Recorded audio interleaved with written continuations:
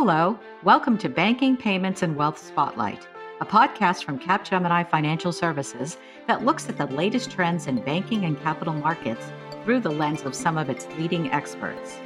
I am Mary Ellen Harn, and today we're going to talk about key findings from the World Wealth Report with the wealth management industry's leading social media influencer, April Gruden, along with Elias Ganem, Capgemini's global head of the market intelligence team, who each year produce the World Wealth Report. Welcome, April and Elias. Can you each tell me a bit about yourself before we jump into the questions? Let's start with you, April. Thanks, Mary Ellen. I appreciate the opportunity to participate and talk about World Wealth Report 2020. My firm has been a contributor to the World Wealth Report for many years now and had the pleasure of delivering a LinkedIn Live broadcast to deliver the results on the report. We've been involved in World Wealth since 2008, helping wealth management brands and wealth tech firms, all of those in the ecosystem, become more visible and amplify their brands to the marketplace. And one of the reports that we rely on time after time is, of course, the Capgemini World Wealth Report. Thank you, April, and we're delighted to have you with us today. Elias, could you now share a bit about yourself? Hi, Marilyn, and thank you so much, April, for joining us today. Indeed, the Wealth Report is one of the most important reports that the market intelligence team produce. We've been producing it for the last 24 years, and next year is a quarter of a century, imagine that. And it brings really what is happening in the wealth evolution across the world. In the market intelligence team, the main focus for us is really to bring in the outside perspective on what is happening in the industry. Let's just jump right into the report. The World Wealth Report mentions that 2019 was an unusual year in terms of high net worth individual population and wealth growth trends. Could you please share why this is so and how things evolved in light of the COVID-19 crisis in the first half of 2020? Mary-Hélène, unusual year is definitely the best definition. We had a very interesting things.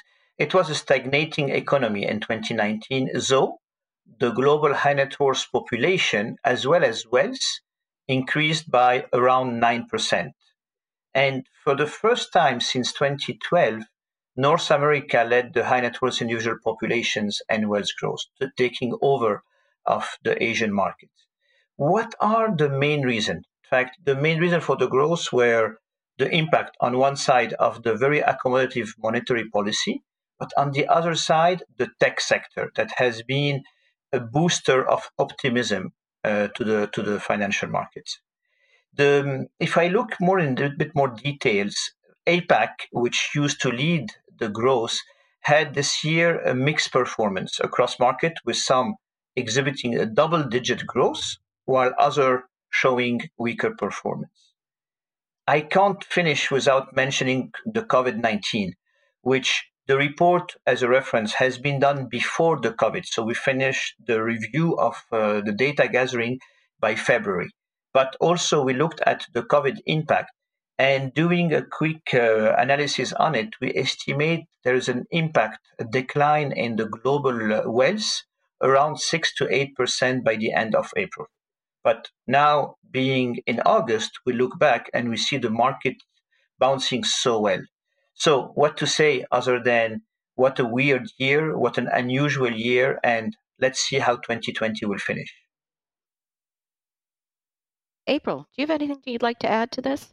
Sure. I mean, to Elias's point, there's been some slowing of market growth in APAC, where North America has surpassed APAC for the first time in many years. And what does that mean? I guess we don't really know in this first year, but it's something to keep an eye on. It does mean for wealth management firms operating in North America, there is an even greater opportunity to connect with clients and help them understand and manage their wealth.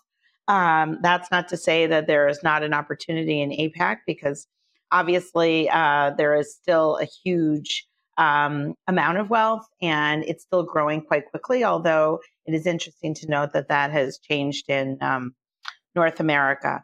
I think that one of the most important takeaways for firms, particularly those that are operating globally, is that they need to consider each region of the world differently and what the needs and wants could be of investors in each one of those markets.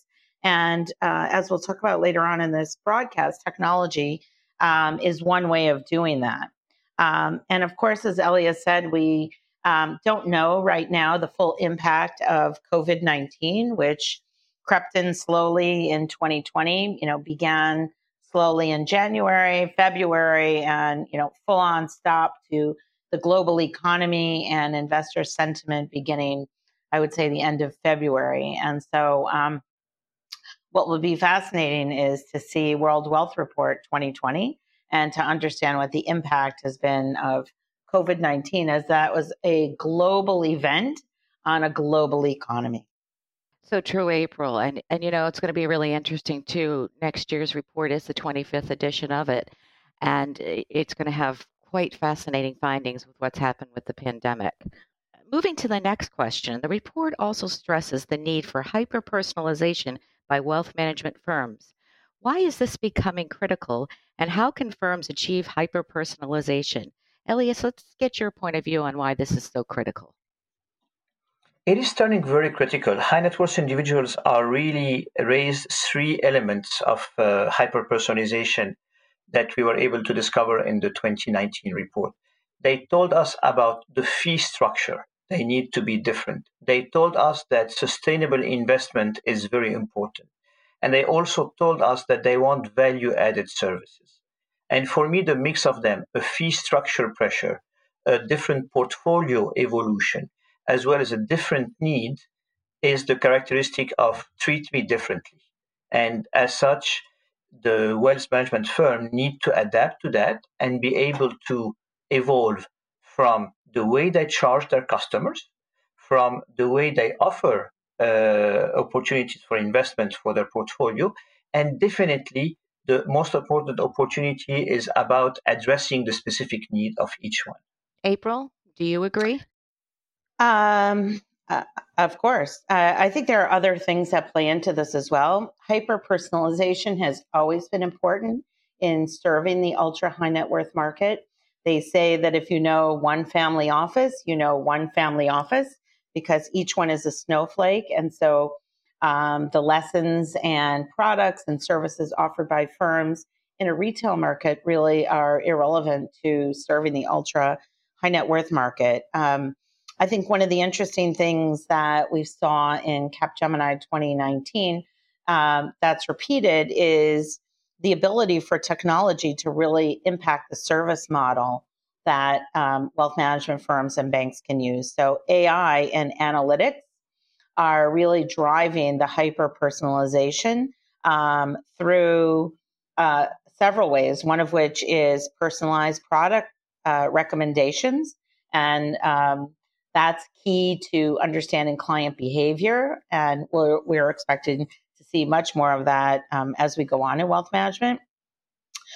Personalized advisory, meaning that there are many different services and products that ultra high net worth and high net worth individuals want, some of whom are inheritors. That is, they are inheriting wealth across generations, and others may be creators, and their wants and needs are quite different. And then customized reporting is really coming into view also based on aggregated data. And I think while that's been a trend before 2019, it's really brought into sharp relief given COVID-19, where people want to know where are their assets, what are their investments, how are they performing, do they have access to cash? And so I think we can expect to see these trends continuing. It seems like, from what I'm hearing, that COVID-19 is basically taking what were trends and accelerating them. Do you think this is fair to say? Absolutely. So I saw a meme not long ago, Mary Ellen, that asked the question, what's driving digital transformation at your organization? So is it the CTO, the CIO, or COVID-19?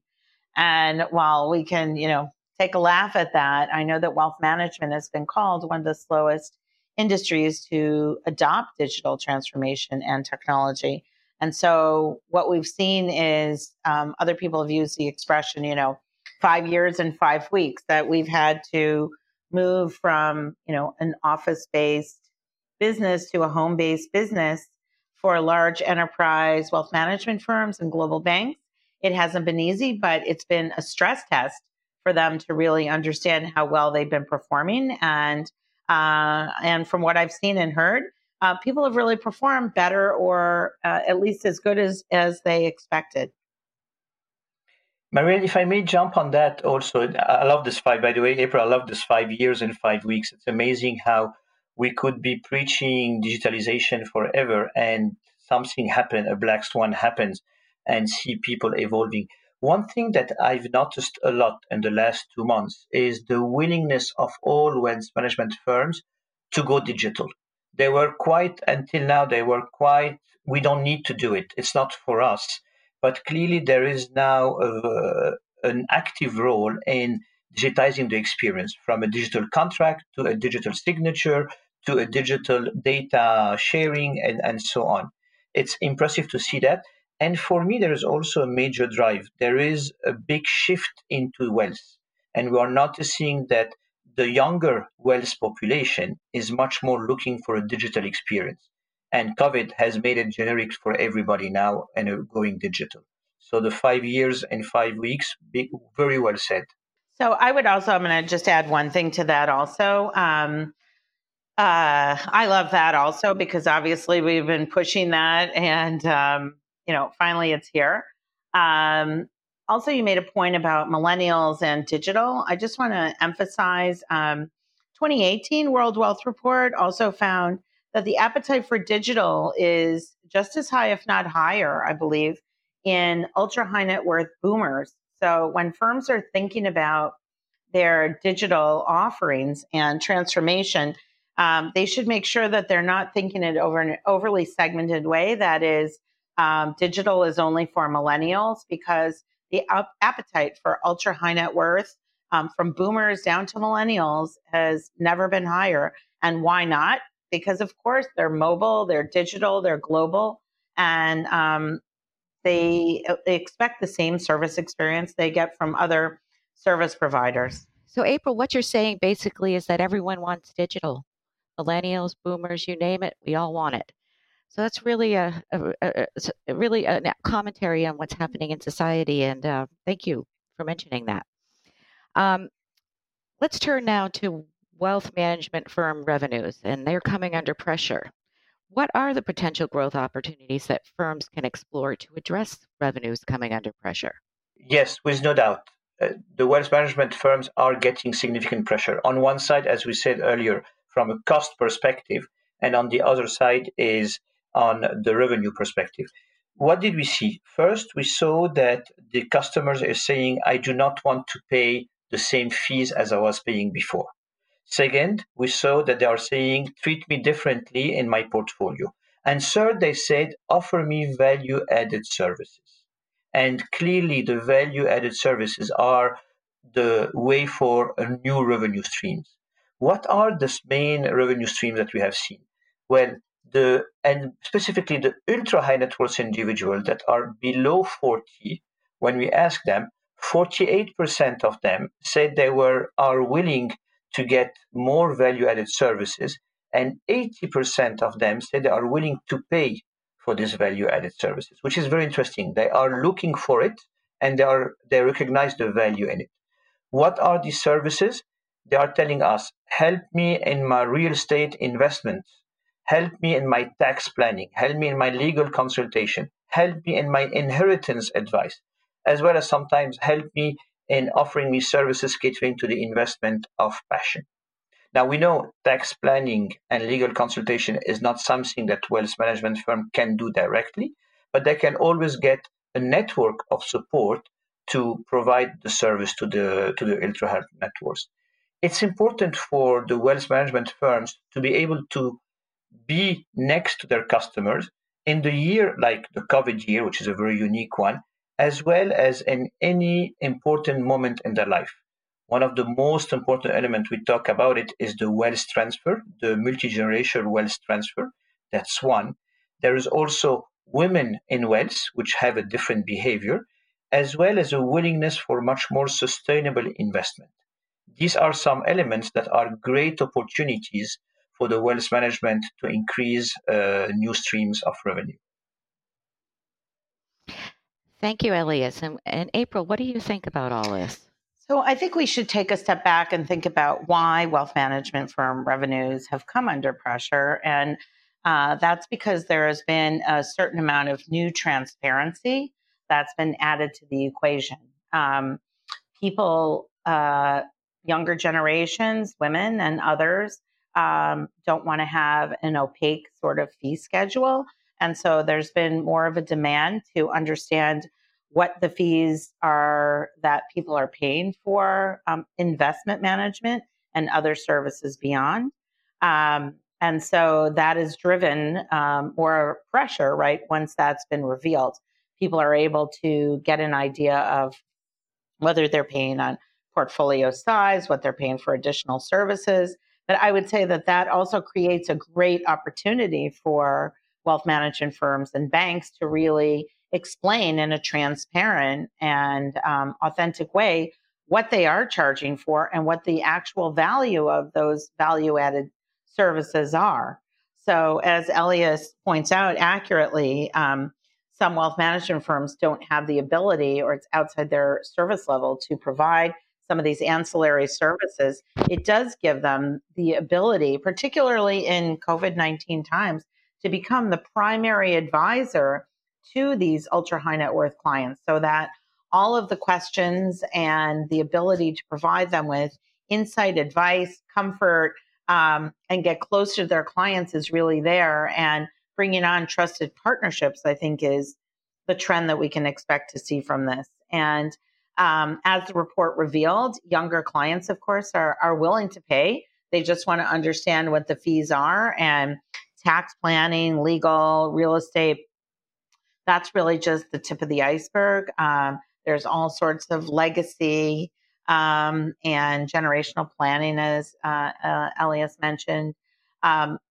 Many different services that can help wealth management firms get closer to their clients as they understand more about wealth and some of the complexities that are part of the everyday lives of wealthy people.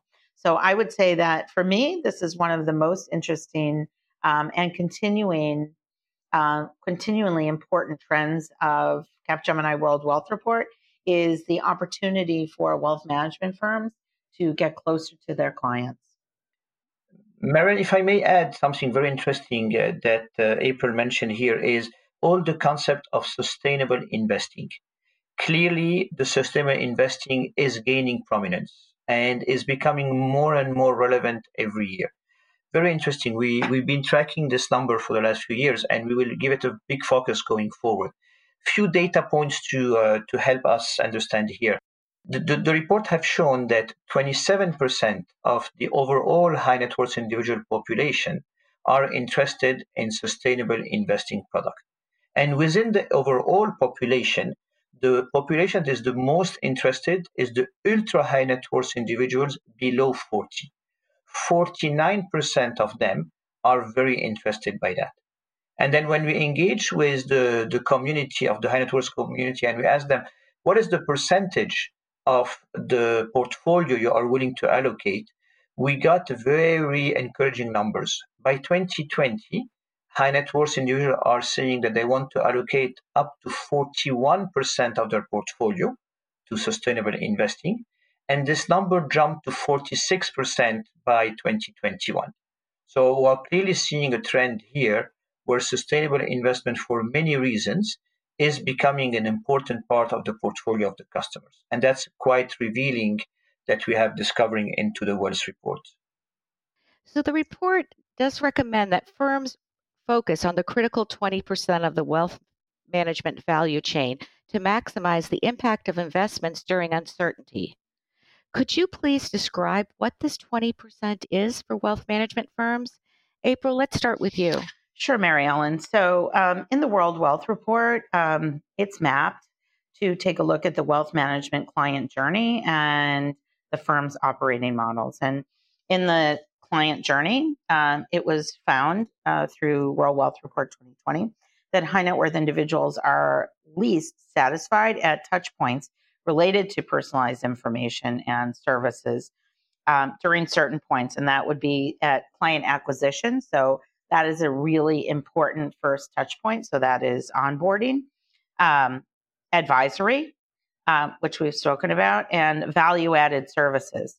And by contrast, they feel that big techs are the strongest at these touch points. So many wealth management firms may feel like their competition is coming from the wealth management firm or global bank next door. But through World Wealth Report and other reports, we know that firms need to be taking a look at what is happening at big techs. So one of the strongest data points is that 74% of high net worth individuals are open to wealth management offerings from the big tech firms. And that number rises to 94% of high net worth individuals who might be likely to switch to those firms in the next 12 months. So what does that mean? It means that we could likely look for partnerships between some of the big tech firms. Those are the FANGs, that's Facebook, Amazon, Netflix, Google, partnering with some of the large banks and wealth management firms to deliver partnered offerings. I think COVID-19 and other market opportunities have given global banks and wealth management firms the idea that they no longer have to have the we built it here mentality, meaning that they are more open and willing to develop partnerships so that the technology piece can be delivered by firms who maybe are further along down the value chain on that and able to plug and play into what a wealth management firm or a global bank is already offering. Thank you, April. Elias, do you have anything to add? Look, what we did in the Wealth Report this year, we really went into the whole value chain on the customer side as well as the wealth management firm. Let me deep dive in what April just said here. When we looked at the customer value chain, we divided into 11 pieces, starting from researching information about the wealth management firm and finishing with receiving value-added services. And we went to the customer, to the high net worth individuals. We interviewed more than 2,500, by the way. And we asked them several questions on that. And the first question we asked them is the touch point where they were least satisfied from their wealth management firm, question one. Second question, we told them, where do you think big tech could give you a better solution? And finally, we asked them, out of the whole value chain of 11 pieces here, what are the wow moments? Where would you like your provider to wow you? And what came out of it, very interesting, is first, they said, researching information about the firm. This is today one of the most difficult part for the high net worth individual to understand the whole services that their wealth management could offer. They also said in the same category of researching information about the firm, this is where big tech are very good. Going on a big tech website, you really understand what these guys do. And finally, interestingly as well, they said this is one of the wow moments where they would like their wealth firms to treat them better and educating them about what the wealth firm does. Then, and more details, of course, in the report. But the second one where they reacted a lot is about, I want to be able to receive personalized update about new product and services. Same category, big touch point where the client are less satisfied, where they believe also that big tech could offer a better service and they would like to be wowed. The third one is about, I would like to be receiving educational market information. And the last one is I would like to receive value-added services. So the famous 20% that you were mentioning earlier on, Marilyn, is really about researching information about the wealth management firm, receiving personalized update about the new product and services, be well educated, receiving educational market information, and finally, receiving value-added services. By focusing on these and by using technology, as April mentioned earlier on, AI being one of them and data analytics is the second one, wealth management firm could deliver a better service to their customers. Okay, but having said that, there's still 80% left. How do firms balance the critical 20% and the remaining 80%? April, could you elaborate on this? Sure, Mary Ellen. So OpenX Era has many new opportunities for wealth management firms to really think about their operating models, as we were talking about before. Firms can really follow a two-pronged approach. They can acquire, they could focus in on acquiring advisory and value-added services. They can invest in technologies, as we talked about, AI and analytics, to help build in-house capabilities, and that would, really pad their growth for the future, where they're able to have some in-house capabilities. They can also leverage a growing ecosystem of collaboration and partnerships, as I was mentioning before, and that can enhance their capabilities. So OpenX has definitely given wealth management firms some different paths for them to follow. And for other areas that didn't really emerge in this World Wealth Report as a hypercritical focus, like compliance and reporting, there are also a variety of directions that firms can consider for that. I would guess that compliance and reporting, even though I don't have a crystal ball, will be even a greater, sharper focus for firms once we take a look at 2020 due to COVID-19.